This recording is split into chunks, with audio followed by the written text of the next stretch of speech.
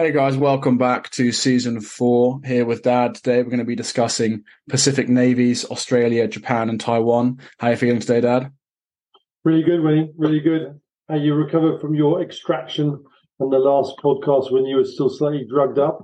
Yeah, well, not having to use a codeine anymore, can actually speak properly. It's a bit of a win-win all round. Maybe we'll get through this episode without me slurring anything. But fingers crossed, you can only remain hopeful. We're going to run through some figures before we start the episode to give you guys some background. Looking at their navies, the fleet strength of Australia is 43 ships. The Japanese possess 155 and the Taiwanese 117. The Australians have 2 helicarriers, the Japanese 4 and the Taiwanese none. The Australians have 6 submarines, the Japanese 21, the Taiwanese 4. The Australians have 3 destroyers, the Japanese 36 destroyers, and the Taiwanese 4 destroyers, which represents a significant difference in destroyer numbers between these 3 fleets. Frigate-wise, the Australians possess 8, the Japanese 4, and the Taiwanese 22, signifying an increased reliance on frigates from the Taiwanese. Patrol vessels, the Japanese possess 6, the Australians 12, and the Taiwanese 43. Before we go into anything, we're just going to clarify something, and that is a difference between destroyers and frigates. Destroyers are larger, heavier, faster, and generally more powerful. They have more advanced defense and attack capabilities and can take on larger threats. Frigates are more focused on anti-submarine missions and often escort larger ships or group up with other frigates. Destroyers also cost more than frigates. Because destroyers are bigger, they carry more weapons, and this makes them more powerful. In general, frigates are more cost-efficient, but worse at air defense and general capability, which is perhaps why Taiwan, having a smaller GDP than the others, has their fleet focused more on frigates, whereas Japan, having a high GDP, has a very high number of destroyers, which are more capable.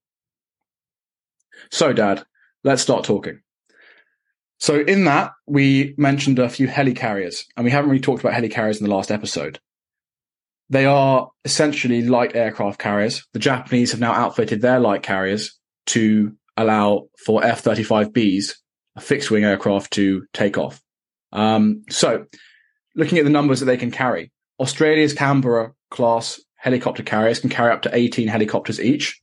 The Japanese helicarriers altogether, given their 4 different carriers, have the capacity to carry 92 aircraft.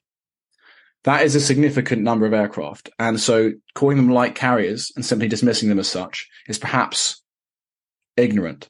Do you think that they are capable of power projection in the Pacific? So let's go back a little bit to the light carrier ethos. And the Royal Navy had a problem when it got rid of the HMS Ark Royal, its last big fixed-wing cats and traps carrier. And when it wanted to reintroduce them against, public opinions or the politicians of the time, it created the Invincible class cruiser. Through-deck cruisers, they slipped in, using the word. And those through-deck cruisers basically were helicopter carriers. And along came the Sea Harrier, and actually now they were light carriers. And we know what a difference they made in terms of the Falklands War, where they're able to create local air defense mechanisms. Sea Harriers armed with Sidewinders killed an awful lot of Argentine planes, with Sharkey Ward as one of the squadron commanders, and they proved to be one of the key deciding factors. So, light carriers, heavy carriers, let's look at the difference. The super carriers that America has are able to launch with their steam catapults all range of aircraft, whether they're Super Hornets, whether they're F-35Cs, which are the strike components, whether they're Growlers, which are in the form of Super Hornet airframes, or AWACS like the Hawkeye. They can launch a multi-dimensional air wing, and they can launch them when they're very heavy loaded, which is what a catapult does, and they can recover them on their trap system. That gives them effectively a combat range out to 640 nautical miles, which was how the whole of the US carrier strike force was composed. You get within 500 miles of your enemy and you pummel it to death with somewhere up to 180 or 220 missions a day, and no one can survive. So the light carriers are completely different. And in a strange, interesting way, the Royal Navy ships, which are conventionally carrier-powered, which gives them a disadvantage, of course, they need to be refueled. But all carriers have to have solid refueling for their crews to survive anyway. And interesting enough, there are huge limitations with nuclear-powered ships going to only a few ports around the world. So conventionally, these carriers they're lighter, they're about 75,000 tons versus 105, mainly because of the nuclear reactors and the shielding that goes with it. But the net effect of the process is that our carriers in the UK don't have any cats and traps, thanks to a decision made to save money and not go for the F-35C, but you go for the F-35B, which is a STOL, goes off a ski ramp, and it can land vertically sideways onto the ship. The problem with that solution, and it really is a big problem, is the range is even more curtailed with the F-35B because it carries with it all the lift engines to get it off the deck and land back on with vertical launch. That means it can't go as far. The airframe isn't as big as the F-35C. And so it's much more like a local air superiority bubble than it is actually a strike mechanism. And for the Japanese that have converted their, in effect, assault carriers, which is one of the things the US Navy is talking about, it has one, these are sort of like 40,000 ton ships, which are amphibious launch ships with docks at the back designed to get a whole Marine division ashore or Marine battalion ashore with air power. They had carriers, they had Harriers rather. The Harriers are replaced by F-35Bs, and now there's a conversation about whether these ships can be completely converted, like the USS America, into a light carrier mode. But again, they're not. I actually say I'm not even sure our strike carriers are strike carriers with area denial weapons that the Chinese use. It means you can't get within 1,000 miles or be sunk. But even more so, their range is now very limited. The US Navy's tried to compensate for that with Stingray drones, which are stealthy fueling systems that go out to certain limit lines, refuel their fighters, and maybe get them out to 800 miles. But that's not enough at the moment. It has to be much further. So think of these F-35B, converted helicopter carriers with ASW capabilities into a bit like escort carriers from the Second World War. They provide air defense bubbles that then let their ships do their missions in contested water. And that's a big step forward. And as you quite rightly say, you look at the problem for the Japanese Navy has been a shift from a defensive mode to a much more offensive mode, when the two go together in modern warfare. And these helicopter carriers, were apparently benign, and there's a need for compensating for Chinese carriers has come to the fore. Their conversion with decks that are strong enough to take the downwash from the jet engines and add 35Bs is now coming onto line. And that's happening everywhere. F-35Bs are going on small deck carriers because they give localized air defense systems. And they also give a phenomenal ISTAR capability. Because one thing about the 35 is that it has an incredible systems integration and it shares data with other systems and sensors. So it's much more than just a singly capable fighter. It's essentially a force multiplier by using the ship's radar with its own radar and other aircraft's radar, all integrated into an integrated picture, which, as we've seen in Ukraine, integrated pictures give battlefield situational awareness in a completely different way. So enhancement to a surface battle fleet is huge. So I think it's a big step forward for the Japanese and the Koreans. And the Australians are doing the same thing with their small carriers, giving them that conversion capability. That's a positive. But think of them as moving air defense bubbles that can control space out to sort of 300 miles if they're lucky, which means the ships are more secure operating within the bubble. Or if you're going to go and do a amphibious operation, you might be able to project that envelope over the small islands you're operating into. Over the past couple of years, 3 years, the Japanese have converted their carriers to take these F-35B fighters. What do you think of that move? Because that seems to me to be quite a drastic step in updating your carriers to be able to take fighter aircraft compared to helicopters. Do they see China as an increasing threat, and that has prompted this move? Across the whole Pacific. And, if we are worried about Russia and Europe, they're worried squared about China. That means South Korea is worried about the North Koreans as their agents moving south and the Chinese helping them. It means Japan feels truly endangered when well over 55% of all Chinese believe they will almost certainly go to war with Japan. And they're very close to China. And so their basing structures and their navy are right in the fire line. And then you've also got the Australians, which, as you notice, are really waking up. And, of all the Anglosphere nations, I'd say they are the most feisty. They were the only nation that actually accused the Chinese of releasing COVID rather than it being some accidental migration from somewhere in a bat cave. And they were vociferous about it. And they are vociferous about recognizing the threat they face. And they've had a recent defense review. And the defense review is actually, I say, far more realistic than the review that Britain conducts. And it's concluded that its best defense is a forward defense that allows for missiles and ships to protect the island chains from Papua New Guinea out to the Solomon Islands exactly the same way as they tried to do and succeeded to do with American help in the Second World War. And Guadalcanal was one of those key moments in the defense of that line, which ultimately fell in the favor of the Allies. But of course, modern day, Chinese have been smart. They just basically paid the backhanders of Solomon Islands politicians and got themselves basing rights. And that's a very threatening construct. But the whole force structure of Australia is, about ships and submarines. And although AUKUS is, to deliver submarines in the future, which will have no bearing to what's about to happen to us as this whole conflict unfolds, it is really essentially an alliance between America, Australia, and Britain that recognizes that Australia, in the case of the Red Lightning scenario, where the Chinese take everything out to the second island chain and include it in a greater prosperity empire, Australia ends up acting just like Britain as an aircraft carrier from which the fight back can be mounted.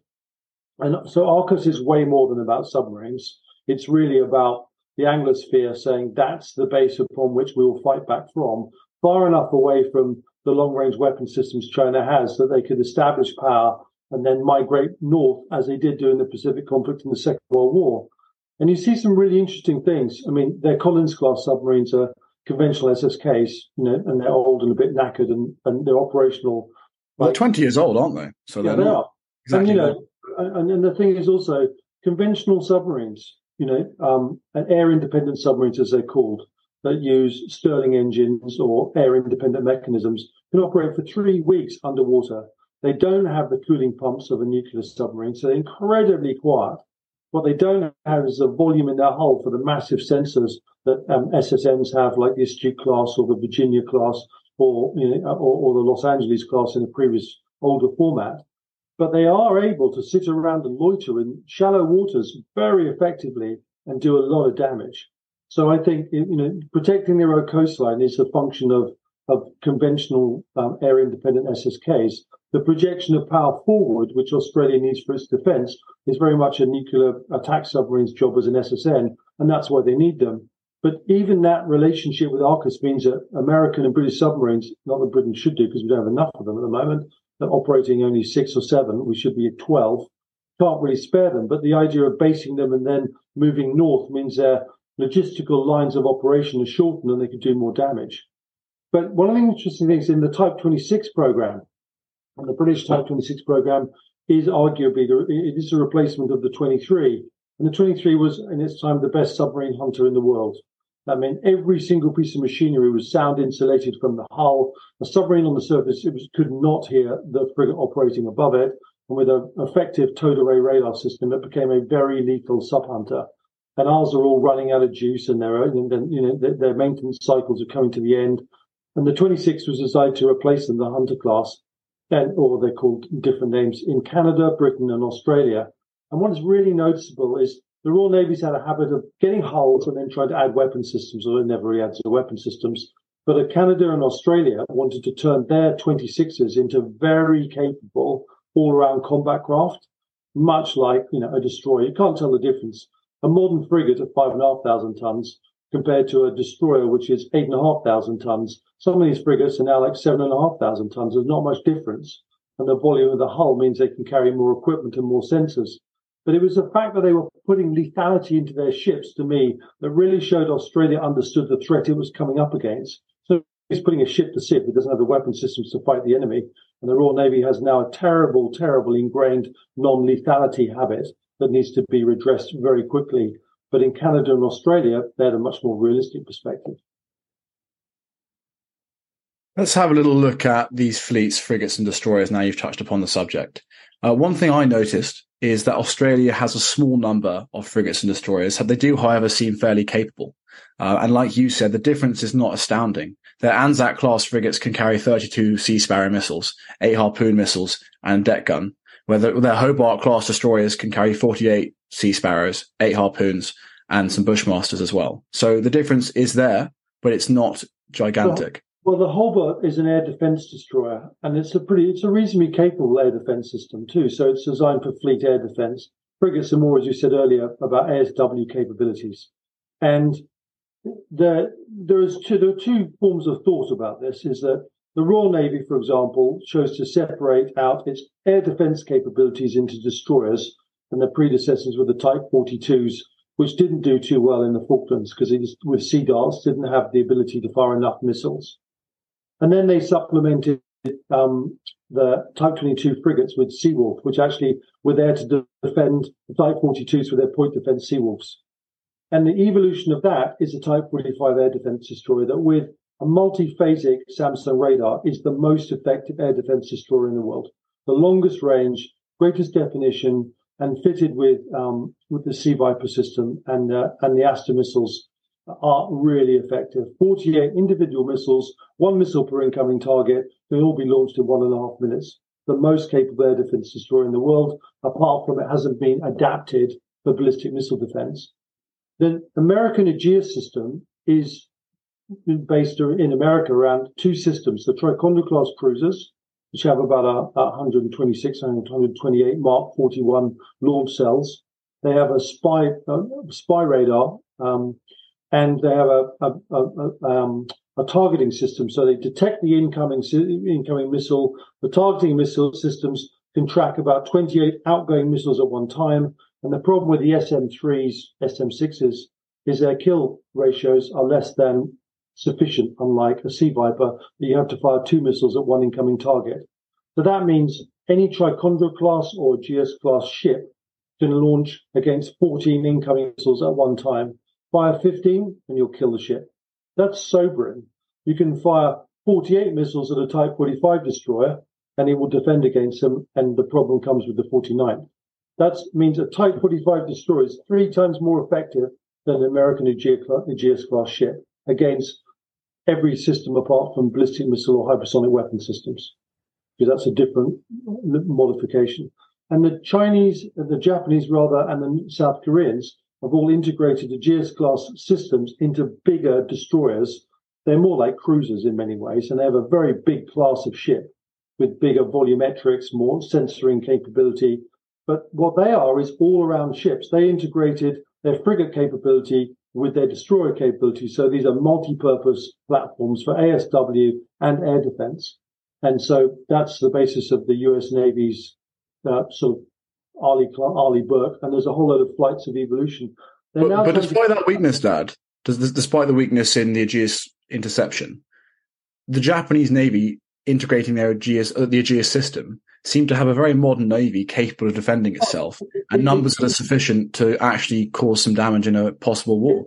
The best way to think about it is as an adjunct to the US Navy, and it's literally 1/4 to 1/3 of the size of the US Navy. So if you look at the force structure that the Chinese face, there's no way that the Americans can afford to see the Japanese Navy go down under the weight of a Chinese attack without supporting the Japanese, because it's a theater-winning balance of power.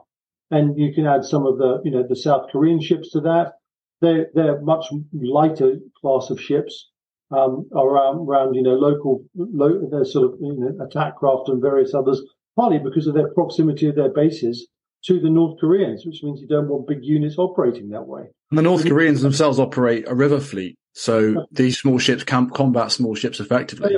They are, and when you look at the effectiveness of missiles against big ships, small ships can kill big ships now, and lots of small ships, if they get through screens, become very dangerous. And with exocets and the equivalent harpoons and stealthier versions coming down the track, they're pretty lethal pieces of kit that can launch up to 150 miles away from a main combat unit. So that the sea domains become complex, lethal, but net, I think the message when you want to talk about these 3 navies is that if you're Chinese, you don't just face the American Navy. And you've got to think about the American pivot to the region meant that 60% of the Navy's force structure, whether it's in forward deployed in Japan or on the West Coast, was dedicated to containing the Chinese Navy.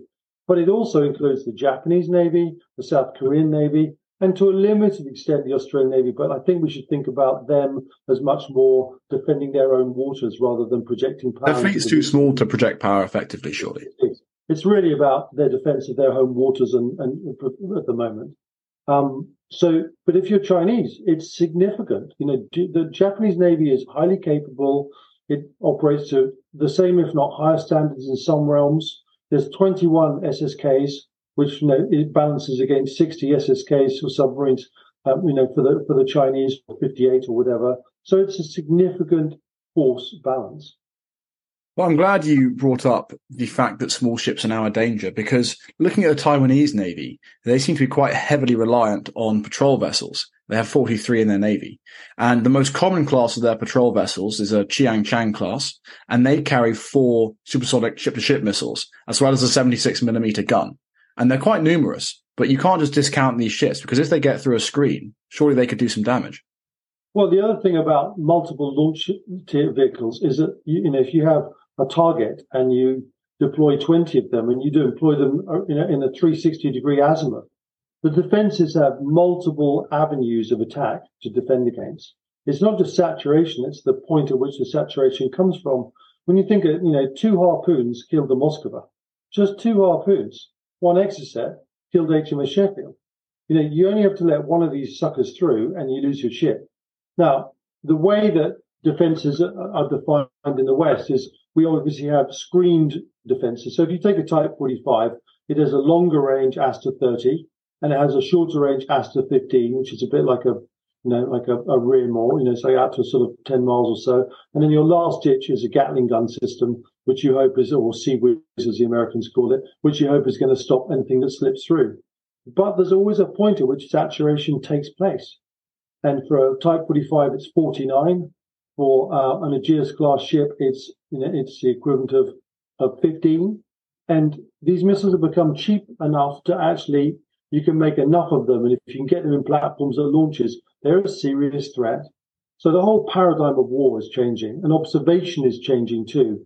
As we found out about in Ukraine, that some of these drones are small enough that they don't turn up on radar or they're hard to counter.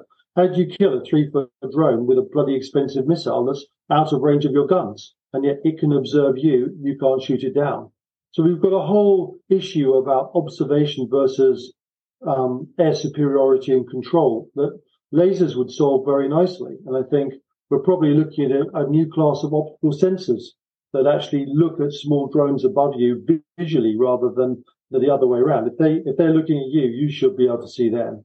And then equipping them with lasers in time, because this process of being observed in Ukraine, despite the attritional rate of the observing drones, is a game changing in warfare. Game changer. What do you make of the Taiwanese reliance on frigates compared to destroyers? Look, basically, the Taiwanese Navy, the whole armed force structure needs to be updated. They're not like the Japanese. And I've always been fascinated by, the Japanese spend about the same as Britain on their defense, but they have a serious Navy, whereas we have a seriously not Navy. We like to think we are, but we just haven't got enough platforms and they're not lethal enough. We've got carriers with 12 35s if you're lucky when they're meant to have 48, and the bloody F-35Bs still don't have a system where they can destroy a ship apart from dropping a bomb overhead for the most expensive stealth fighter we bought. We're mad. We've lost the plot. The Japanese haven't. They have a fully integrated lethal system. They have an air force which we would die for and an army that's significant. How did they do that on less spending than we have in Britain? Do you not think that's because there's an omnipresent threat? No, and I think it's to coalesce. I think it's completely to do with the absolute uselessness of the MOD. They are absolutely a disaster. In every acquisition program we have followed, and the monopoly of our defence contractors, the combination has created for the British taxpayer this massive, massive process where we spend a fair amount on defence but get very little in return through mismanagement, misleadership, poor vision in terms of outlining weapon systems. I would actually go and turn the MOD inside out. we need to spend more and we need to upgrade our defences, but we need a top-down revolution in the people organising it. Let's get back to the frigates for Taiwan. So you were saying that they need to overhaul their defence structure. They just need more modern equipment, and they need. I mean, the Taiwanese fly F-16s, and the J-20 is a more sophisticated, stealthy fighter, although it's vastly under the capabilities of a 35 or F-22. They just don't have enough, and I think that's been historically because America's been fearful of arming Taiwan appropriately. Taiwan's got a lot of American hand-me-downs throughout the years, so they are effective. They're just outdated. Yeah, well, when you're looking at the Chinese are now looking at cutting-edge technology, that's not good enough. Okay, against the Type 55. Yeah, look at the Type 5, the 055 destroyer. It's almost like 13,500 tons. It's a cruiser, and it's every bit as capable, perceived to be, as effectively. For a Ticonderoga, for example, which is now an outdated ship needing to be replaced.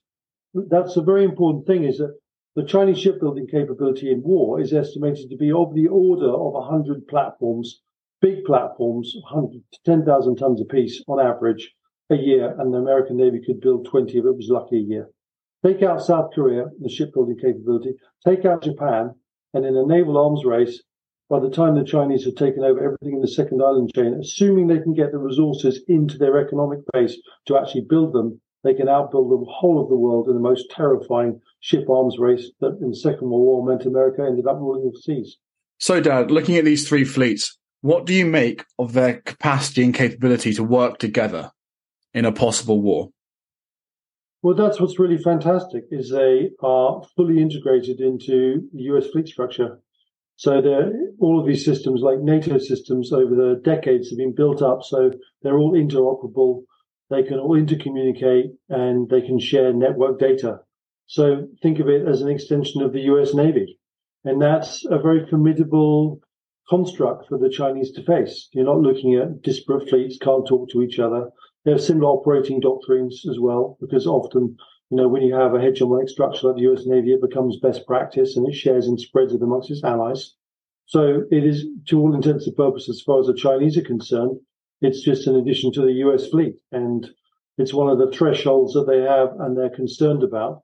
If you look at the integration of those three fleets with 60% of the US force structure, and that's sort of 50% more ships than the Chinese have, and by tonnage even greater, which brings me back to this point and threat that the only way the Chinese can overcome this challenge, and otherwise in a 7 arms race for the next 2 decades, which they don't have time to do, essentially is a lightning strike that wipes everything out within the second island chain. And that's why they built ballistic missile systems with hypersonic warheads to create this aerial denial strategy, which means you remove your opposition in one strike or a number of strikes if you're unlucky. And that gives them then control of everything in the second island chain. And I still believe that's basically their primary way of coping with removing American power from the region and its allies. Do you think the ballistic missile threat to the Pacific navies of Taiwan, Australia, Japan, and America negates their advantages over China? Yes. I mean, Australia's too far away for a DF-26 to hit them. I think in time we'll see the same hypersonic weapons being put on a DF-41, which could then reach Portsmouth, but that's later on. Their building capability of long-range missiles is now for their missile fields and their strategic missile deterrent.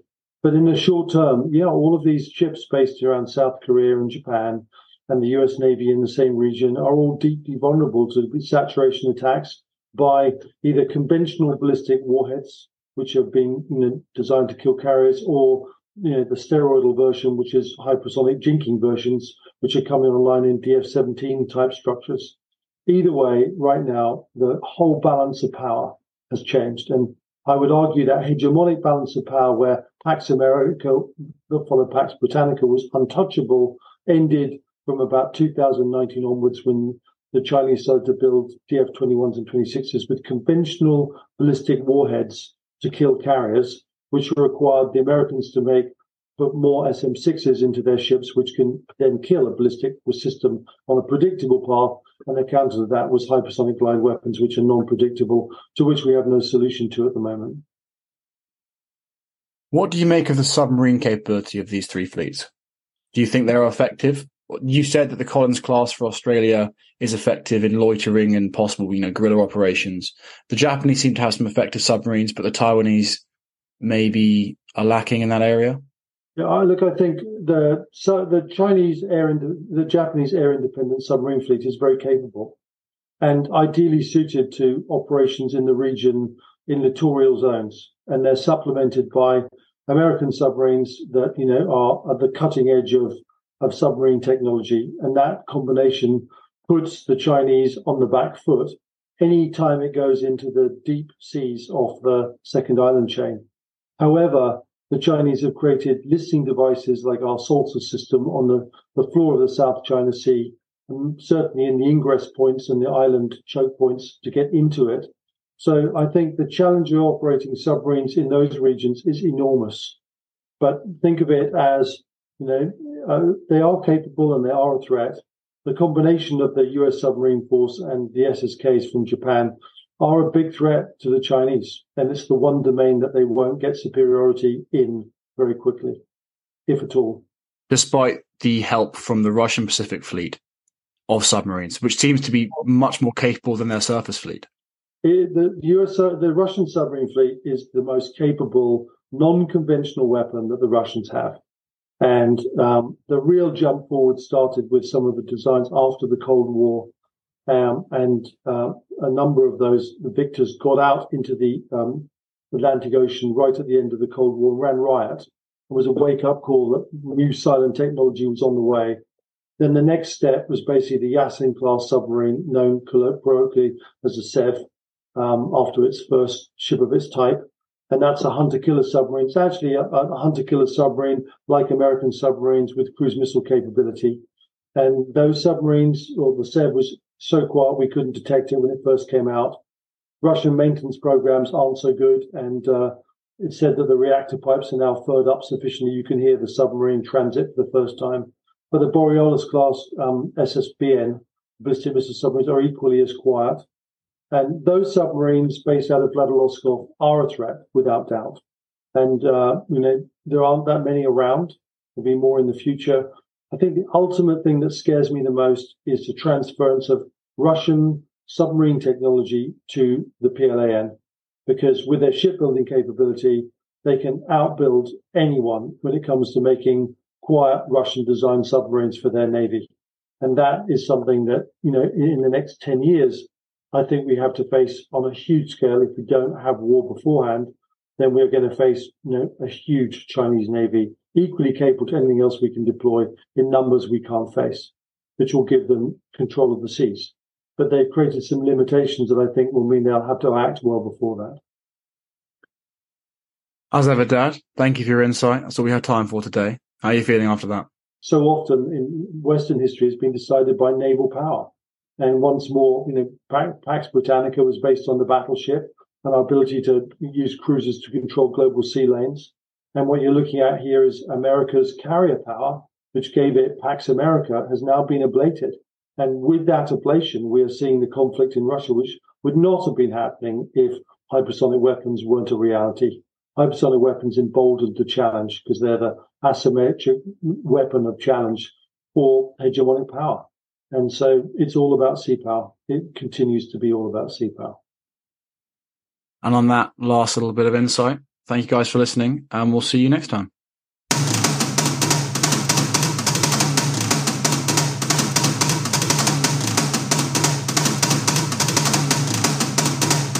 David Murren specialises in using the past to predict the future, and is an accomplished public speaker, hedge fund manager, and market trader. To date, he's authored 3 books: Breaking the Code of History, Lions Led by Lions, and Now or Never. He also writes a blog on his website, www.davidmerrin.co.uk, where you can find more on his life, views, and work.